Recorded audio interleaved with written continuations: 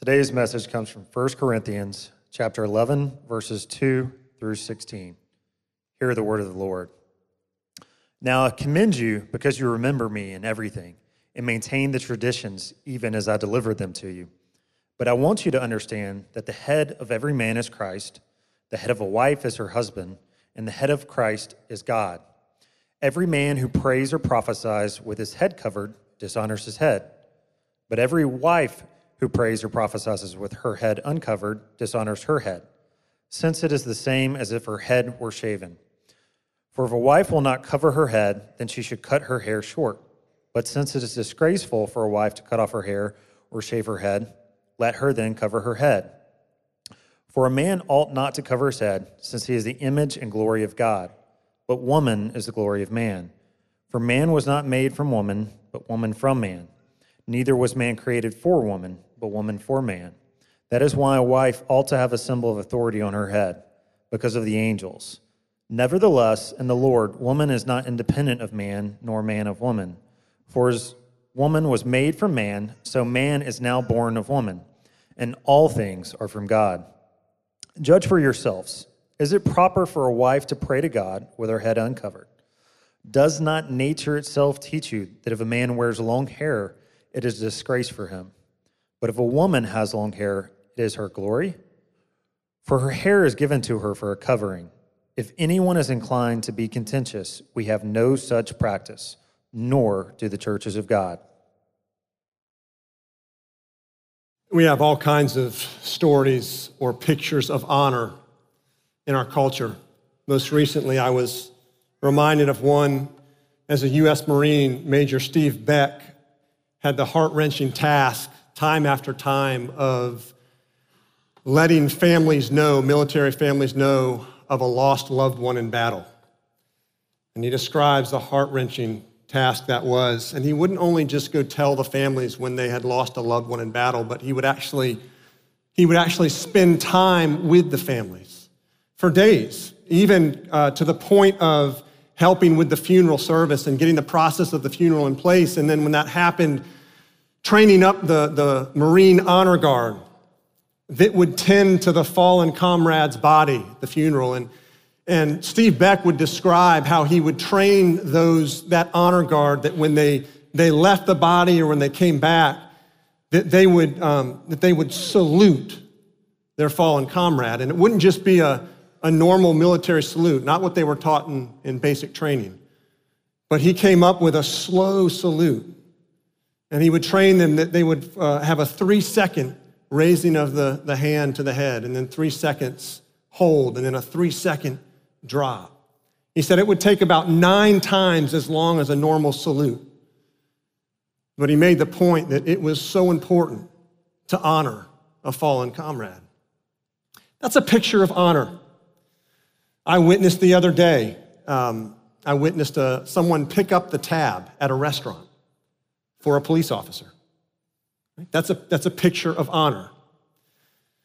When you give eye contact to a homeless person who is begging and asks you for money, when you just stop and give them eye contact and say hello, even if you don't give them money, that's a picture of honor. That's a picture of dignity. When you put your phone down, when you stop talking, and stop doing what you're doing to have a conversation with your wife or your child or a friend that wants to talk to you. That's honor. We have all kinds of pictures of honor in our world. Sadly, we have a lot of pictures of dishonor as well. But what does it look like to honor Jesus Christ? What does it look like for a life to honor and to exalt Jesus Christ? That's what we're going to explore, because that's what Paul explores in this passage in 1 Corinthians chapter 11. Is how do you, practically speaking, how do you honor Jesus Christ? And we're going to look at honoring his greatness and then at honoring his design. So let's start with honoring his greatness. Now, when Brandon walked off the stage after reading this passage, he looked at me with kind of big eyes, and I looked at him as well, and I said, here we go. This should be fun. What do we do? The beginning, verses 2 to 6. This talk of head coverings. What's it mean? Well, let me just tell you, verse 1, first of all, Paul is actually commending the Corinthian church on this. Probably one of the few things he commends the church on. He's actually commending them, saying, you're doing what I taught you, the tradition. So probably what happened here is he got some sort of question of, hey, listen, so we're doing this head covering thing. Do we really need to do that? What's going on here? So Paul's reminding them of what exactly is going on with these head coverings. And it's strange. And in our modern ears, we hear it, we read it, and go, what in the world is this all about? So let's begin with verse 4. It says, every man who prays or prophesies with his head covered dishonors his head. Now, first of all, see here that it's speaking of praying or prophesying in a public worship service. Okay, so Paul's addressing what happens in a church worship service like this. When men are praying or prophesying leading up front, or when women are praying, prophesying leading from up front. Okay, so this is addressing what happens in public worship. And he says if a man prays or prophesies or leads from up front with his head covered, he dishonors his head. Well, who is he dishonoring? What's his head? Well, back to verse 3. The head of every man is Christ. So what this says is that when a man leads from up front in this first century context in Corinth with his head covered, he's dishonoring Christ. And you say, why? Well, in first century Roman culture, a man, when he walked into a temple to make an offering to a false god, he would pull his hood over his head. That's how he'd make an offering in pagan worship. And so the command here is created to set up a sharp distinction between the worship of false gods in a pagan temple and the worship of the true Christ. So Paul says, don't cover your head. Why? Because that would create distraction for people that are gathered, that have come out of maybe false worship in a pagan temple, have come to know Christ, and now a man gets up and puts his hood over his head. It would be confusing.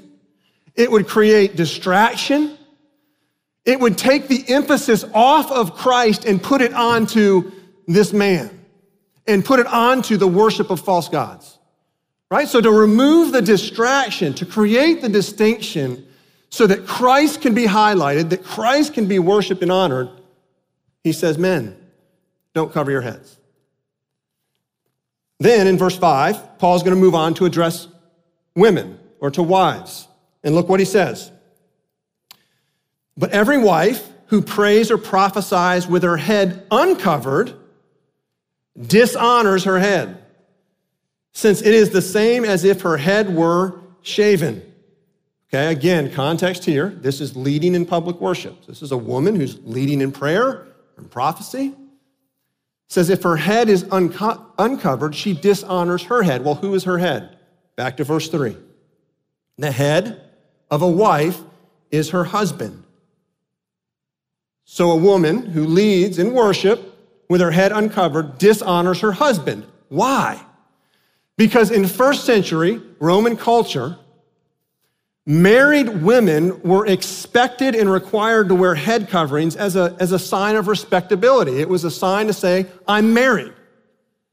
And so for a woman to lead in a public worship service without her head covered who's married, she was basically saying, I'm available. I'm available. Inviting men to proposition her, to hit on her. I mean, that's what's happening here. And so Paul says, no, women, cover your head. In fact, the end of verse 5 continues to accentuate this, since it is the same as if her head were shaven. Goes on in verse 6, that is disgraceful for a wife to cut off her hair to shave her head. Why? Well, in first century Roman culture, a lot of cultural context here. First century Roman culture, If a woman shaved her head, she was identified as a prostitute. In fact, we have history of that happening where a prostitute's head was shaved. And so you see what's happening here. If her head was uncovered, she's saying, I'm available. Paul's saying, well, you might as well just shave your head and make yourself a prostitute to be propositioned, right? Again, the point here is that if her head is uncovered, that's a distraction in public worship. All focus now is on her and off of Christ. It draws attention away from Christ. All this head covering talk is about putting the honor, the focus, the spotlight on Jesus Christ and having nothing distract from that.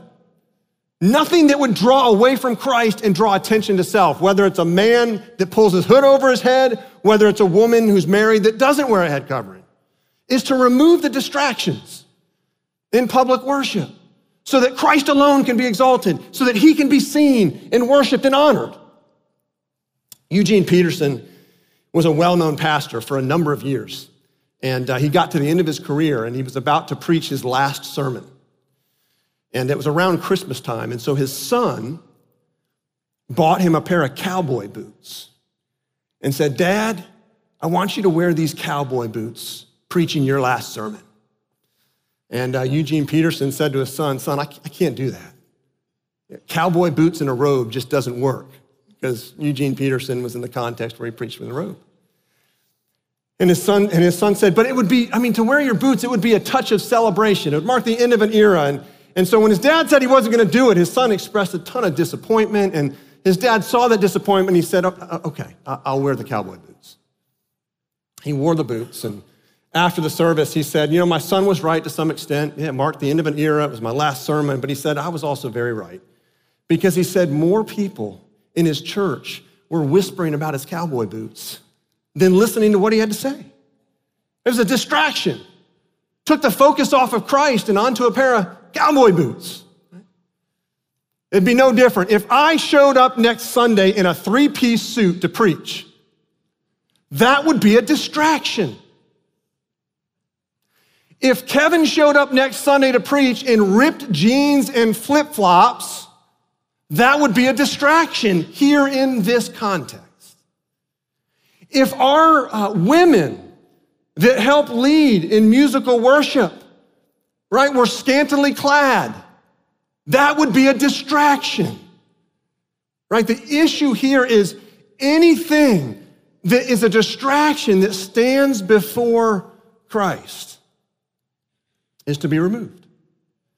Brandon Branch, who just read scripture, he's one of our pastoral interns. He preached a sermon in his seminary class recently at Gordon Conwell about the simplicity of worship and the need to focus on Christ. And he told the story of being in Kenya and Uganda one time and watching these Christians in a mud hut worship around the Word of God in prayer. And he said there was no audiovisual system. There were no professionally trained speakers. There was no lighting. There was no building with AC. And his comment, and he said it really well. He said, if you would find it hard to worship in that setting, then it's possible that you've put the experience of worship in front of the object of worship. You see, there's a ton of distractions that we can talk about in public worship, but one of them can be putting the experience of worship in front of the object of worship, which is Christ. Anything that gets before the object and therefore blurs or takes away or draws away from the object of worship is a distraction. And Paul's saying whether it's in first century Corinth with head coverings or whether it's today in our contextual place, all those are to be removed. Now, let me add one here. I'm going to tread lightly, but I'm going to tread. Many of you, many of everyone in our culture now, you read your Bible from a Bible app on your smartphone. There is absolutely nothing wrong with that. But when you have your phone in worship and you're reading the scripture from it, and you're 2 clicks away from an email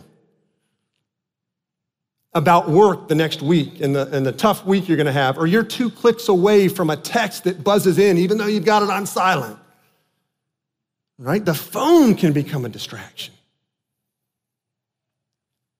Paul says, remove every possible distraction in public worship that would take away from highlighting, exalting, and honoring Jesus Christ. Whatever that may be, remove it.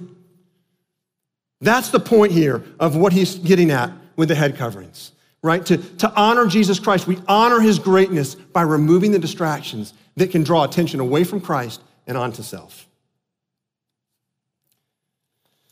So we honor Christ by honoring his greatness. Second, though, we honor Christ by honoring his design.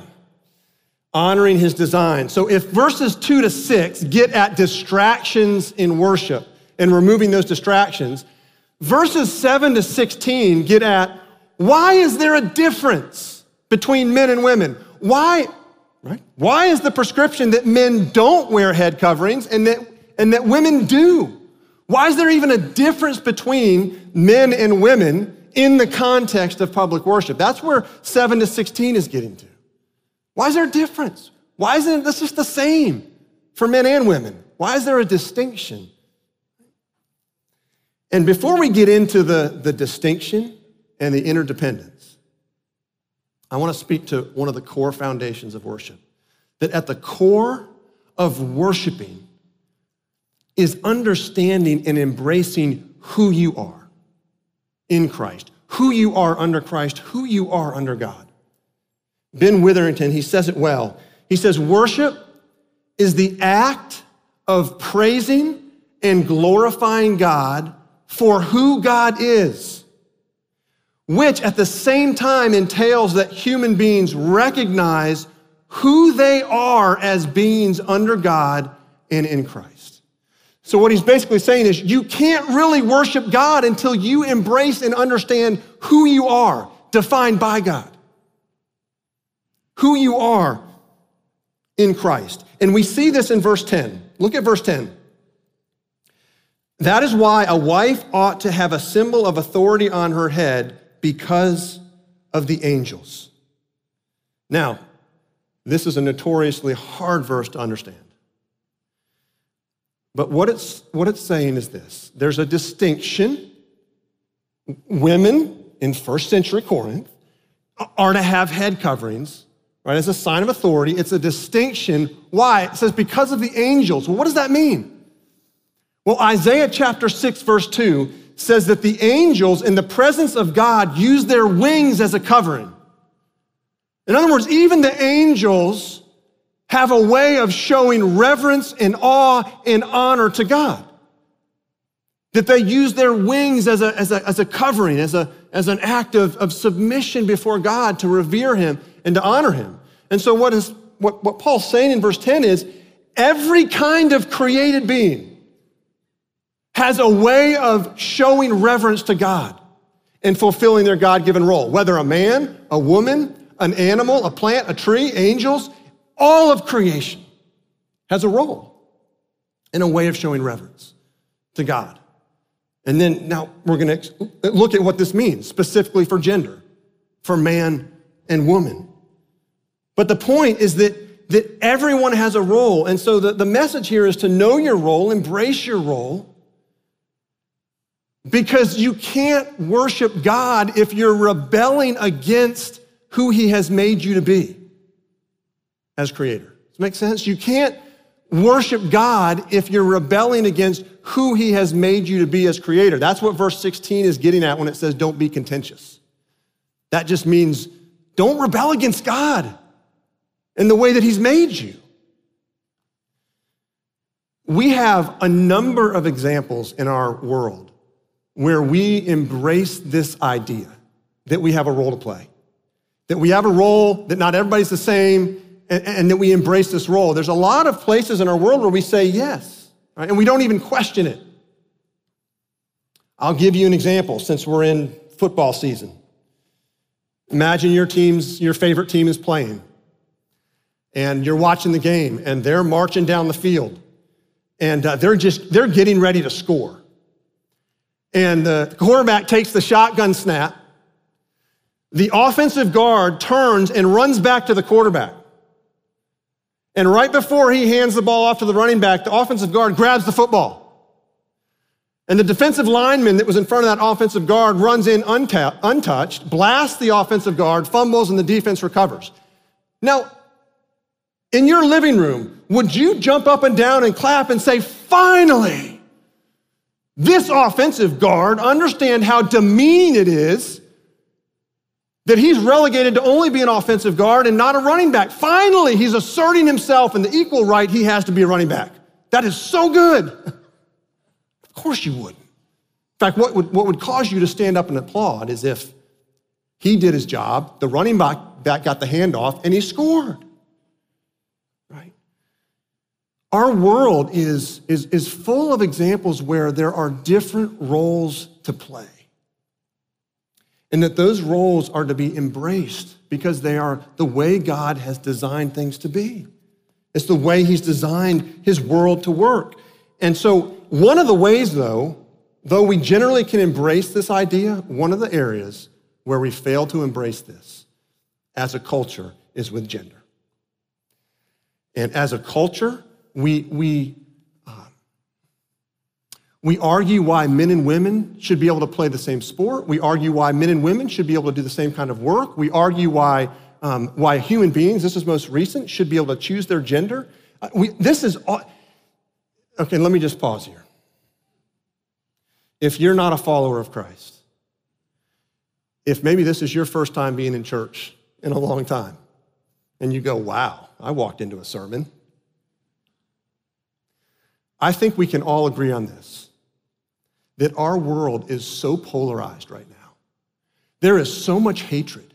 There is so much division, and it's polarized over politics, and it's polarized over gender. And what we see and what we hear in the division and the hatred and the fighting is just not pretty at all. It's kind of like the difference between, have you ever gone to see a professional orchestra? Like, the Jacksonville Symphony.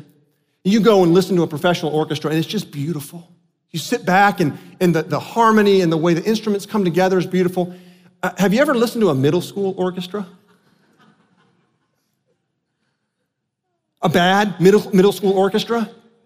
Where you're sitting there and going, the clarinet's squeaking, and you kind of cover your ears like, oh, it's cute, but boy, it's just awful sound. Listen, that's the world we have right now. There is awful music coming out. And one of the areas where it comes out is in this area of gender. So the question is, then how are we to approach gender? How are we to relate as men and as women?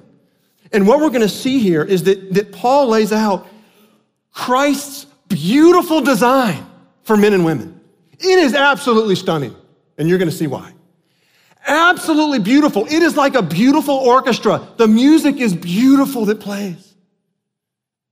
If we would just embrace it and see the beauty of it. So what is the beauty of it? Well, as you're going to see here, the relation between genders is neither one of domination and subservience, nor of interchangeability and sameness. Okay? It's neither dominance and subservience, nor is it interchangeability and sameness. There's a distinctiveness to men and women, and there's an interdependence between men and women. Let's start with the distinctiveness. And we see this in verses 7-9, also in verses 13 to 15. I'm not going to spend much time on 13 to 15 with the whole, men don't wear long hair, women wear short hair.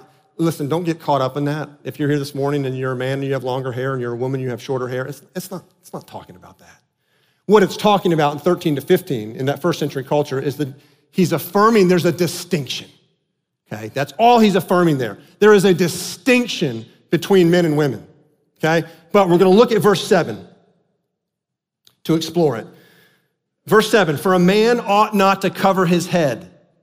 since he is the image and glory of God, but woman is the glory of man. For man was not made from woman, but woman from man.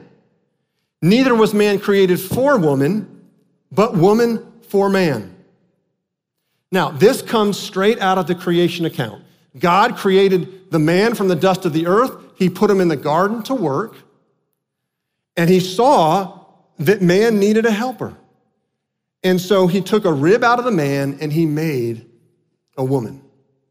And that's what we see in verses 8 and 9. The man was made, or the woman was made from the man, and the woman was made for the man, or to complement, to fit the man, right?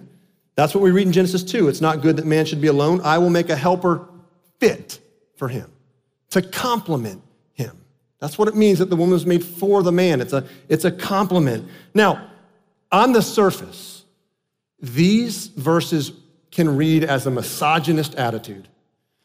They can come across as demeaning to women and elevating the superiority of men. And what I want to argue here, and what I want you to see, is that Paul is doing just the opposite. He's doing just the opposite. You see, the issue here that Paul, the scenario he describes, is that both men and women are acting independent of God. You see here that in the scenario, the man wearing the head covering, that's what the women were supposed to do. The women not wearing the head covering, that was what the men were supposed to do. There was this, in this scenario, an absolute independence from God and his ways. That was the problem. And both men and women were acting independently, and both were rejecting Christ's beautiful and distinct design. Now, let me speak to the man who might read these two verses and puff up. And puff up with arrogance, puff up with maybe an attitude of superiority. Two truths, and I would speak now not just to that person, but to all men. Two truths that Paul affirms here. Okay? Number one, the first truth. This is from the creation account. Why did God create a woman? Because the man needed help. Why did God create the woman? Because the man needed help. He couldn't cut it by himself. He couldn't do it by himself. He didn't have the full skill set to do it by himself. See, God created a woman because the man couldn't do it by himself.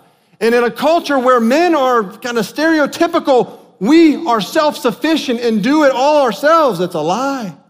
Men, you need women. Husbands, you need your wives. All the men, please say amen. Amen. Yes. And say it loudly, or it's going to be a rough afternoon for you. Men need women, right? That's what we see in the creation account. See, gender distinction, listen to this. Gender distinction or difference nurtures mutual respect, not domination or manipulation. Gender distinction nurtures mutual respect, and gender distinction undermines competitiveness, such that we don't say, we're going to compete against each other or show the world how we can do it all by ourselves. No, gender distinction actually undermines that. It nurtures mutual respect. It undermines competitiveness. Second truth for men to hear. Notice what it says here. Both men and women are the glory of another. You see that? Both men and women are the glory of another. Now, yes, the head of a wife is her husband. And that word head, it means the representative of the family. It means the one who takes leadership in the family. It says that the head of every wife is her husband. But then notice what it says. The head of every husband is Christ, which means that the man, the husband, men submit and follow Christ's leadership. And what was Christ's leadership? He said, I came to serve, not to be served. What we're talking about here is not dominating leadership, but servant leadership. That yes, the head of a wife is her husband, and the head of the husband is Christ, which means that the husband, the man, leads with servant leadership, not dominating leadership, but servant leadership. Honoring Christ, it means honoring his design, namely the distinctiveness between men and women. But the second part of Christ's design, it's not just distinctiveness, but it's interdependence between men and women. Interdependence. Remember, Paul is calling out both men and women on their independence in this passage, right? I just addressed men that might read this and get puffed up with arrogance or puffed up with superiority. It's not what Paul's talking about. Let me address now the women that would respond to this and say, exactly. Exactly. That is why I will not submit to a man. I will not embrace male headship. That's exactly why I won't do it. I'm an independent woman. I can do it by myself. Now, what does Paul say to that? Look at verse 11 to 12. And this is what he's addressing, the scenario, right? Off with the head covering. I'm not putting that on. I'm an independent woman. Verse 11 to 12. Nevertheless, in the Lord, woman is not independent of man, nor man of woman. For as woman was made from man, so man is now born of woman, and all things are from God. This is a beautiful set of verses, because what it speaks to is not independence, but interdependence. This great interdependence between men and women, man and woman. Women, I'm going to flip the tables here. Women, you need men. You need men. And I say that with great compassion and great empathy to some of you who have been victims of abuse that would say, because of that, I will never, ever submit myself to a man again. And let me just caution you, don't throw the baby out with the bathwater. Sin has perverted and distorted gender relations, and this radical independence from God has created abuse and all the sin and perversion there is. But Christ's design for the interdependence of men and women is absolutely beautiful. That's what he has intended, is for there to be this mutual respect and mutual interdependence. And that means in Genesis, when it says he created the woman to be a fit for the man, that word fit, it means complement. It means puzzle piece, right? Imagine if you opened a box, a 100-piece puzzle, and you opened the box and there were 100 pieces that were the exact same puzzle piece. You'd go, what a waste. This puzzle can't fit together. God says to women, listen, I have made you to be a beautiful puzzle piece in your marriage. And you and your husband are interdependent. You need each other, and this puzzle piece fits together, right? Again, back to the orchestra. It's now think about an orchestra where the conductor is up there conducting the orchestra, and every person in the orchestra is playing their own tune. Refuse to listen to the conductor, follow his lead. And they're all playing it would sound awful. That's where we're at here with gender and the relationship between men and women and the relationship between gender. Distinctiveness of men and women, interdependence of men and women. We honor Christ by honoring his greatness, which means removing every possible distraction, right, that would take the focus off of him. And we honor Christ by honoring his design, his biblical design for gender, for men and women. And I hope you see that the way it's laid out, it's beautiful. It's beautiful as God has designed it. Several years back, Oscar-nominated actress Amy Adams, she was boarding a flight from Detroit to Los Angeles, where she was going to shoot a new movie. And she was in first class, And then next to her in first class was Jamel, what's her last name? Jamel Hill. She's a reporter for ESPN. And they were sitting there, and Amy Adams, when she got on the plane, she noticed an American soldier back in coach. And she had always wanted to do this, but had never done it. And so she talked to one of the crew members and said, hey, I'd like to change places. I'd like that American soldier to come up and sit in first class, but I want to do it anonymous. This is not about me. And so arranged it to where she moved to the back of the plane, and then the crew member went up and said, you've been moved up to first class. And the soldier goes up to first class. Well, of course, Jamel Hill, ESPN reporter, on her Twitter account says, gets it out there, which by the time they reached Los Angeles, then, therefore, all the news crews, right, they see a story. They're there to meet then when they get off the plane, and they interview Amy Adams, and she says, this is what she said. I didn't do it for attention for myself. She said, I did it for attention for the troops or for this soldier, right? To honor him, to honor her. Listen, in a world where attention seeking has made it into church worship services, where attention seeking has made it into the gender wars that are just racking our culture, God calls his people to remove all distractions, to remove every last distraction so that Jesus Christ can be exalted, Jesus Christ can be lifted on high, Jesus Christ can be honored and praised, and honored for his greatness and honored for his design as people who willingly submit to him in the beauty of what he has designed for his people and for his world. Let's pray.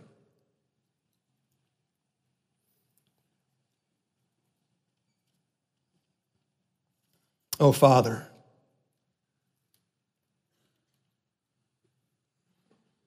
we are all convicted of our independence. We all see our independence rear its ugly head in so many ways. We see it individually. We see it as a culture right now. We see this independence from you causing so much division and so much polarization and so much hatred. And we certainly see it in gender roles and the relationship between genders. And yet this morning, Father, we affirm, we confess, we bow the knee to your design. Jesus, we bow the knee to your greatness. And we pray that in our local context here at Christ Church East, that every distraction, every possible distraction would be removed in public worship. That Jesus, you and you alone could be lifted on high. And Father, we affirm and confess the beauty of what you have designed for men and women. That our relationships the relation between men and women is not one of dominance or subservience or interchangeability or sameness. On the other hand, there's a beautiful distinctiveness and there's a beautiful interdependence.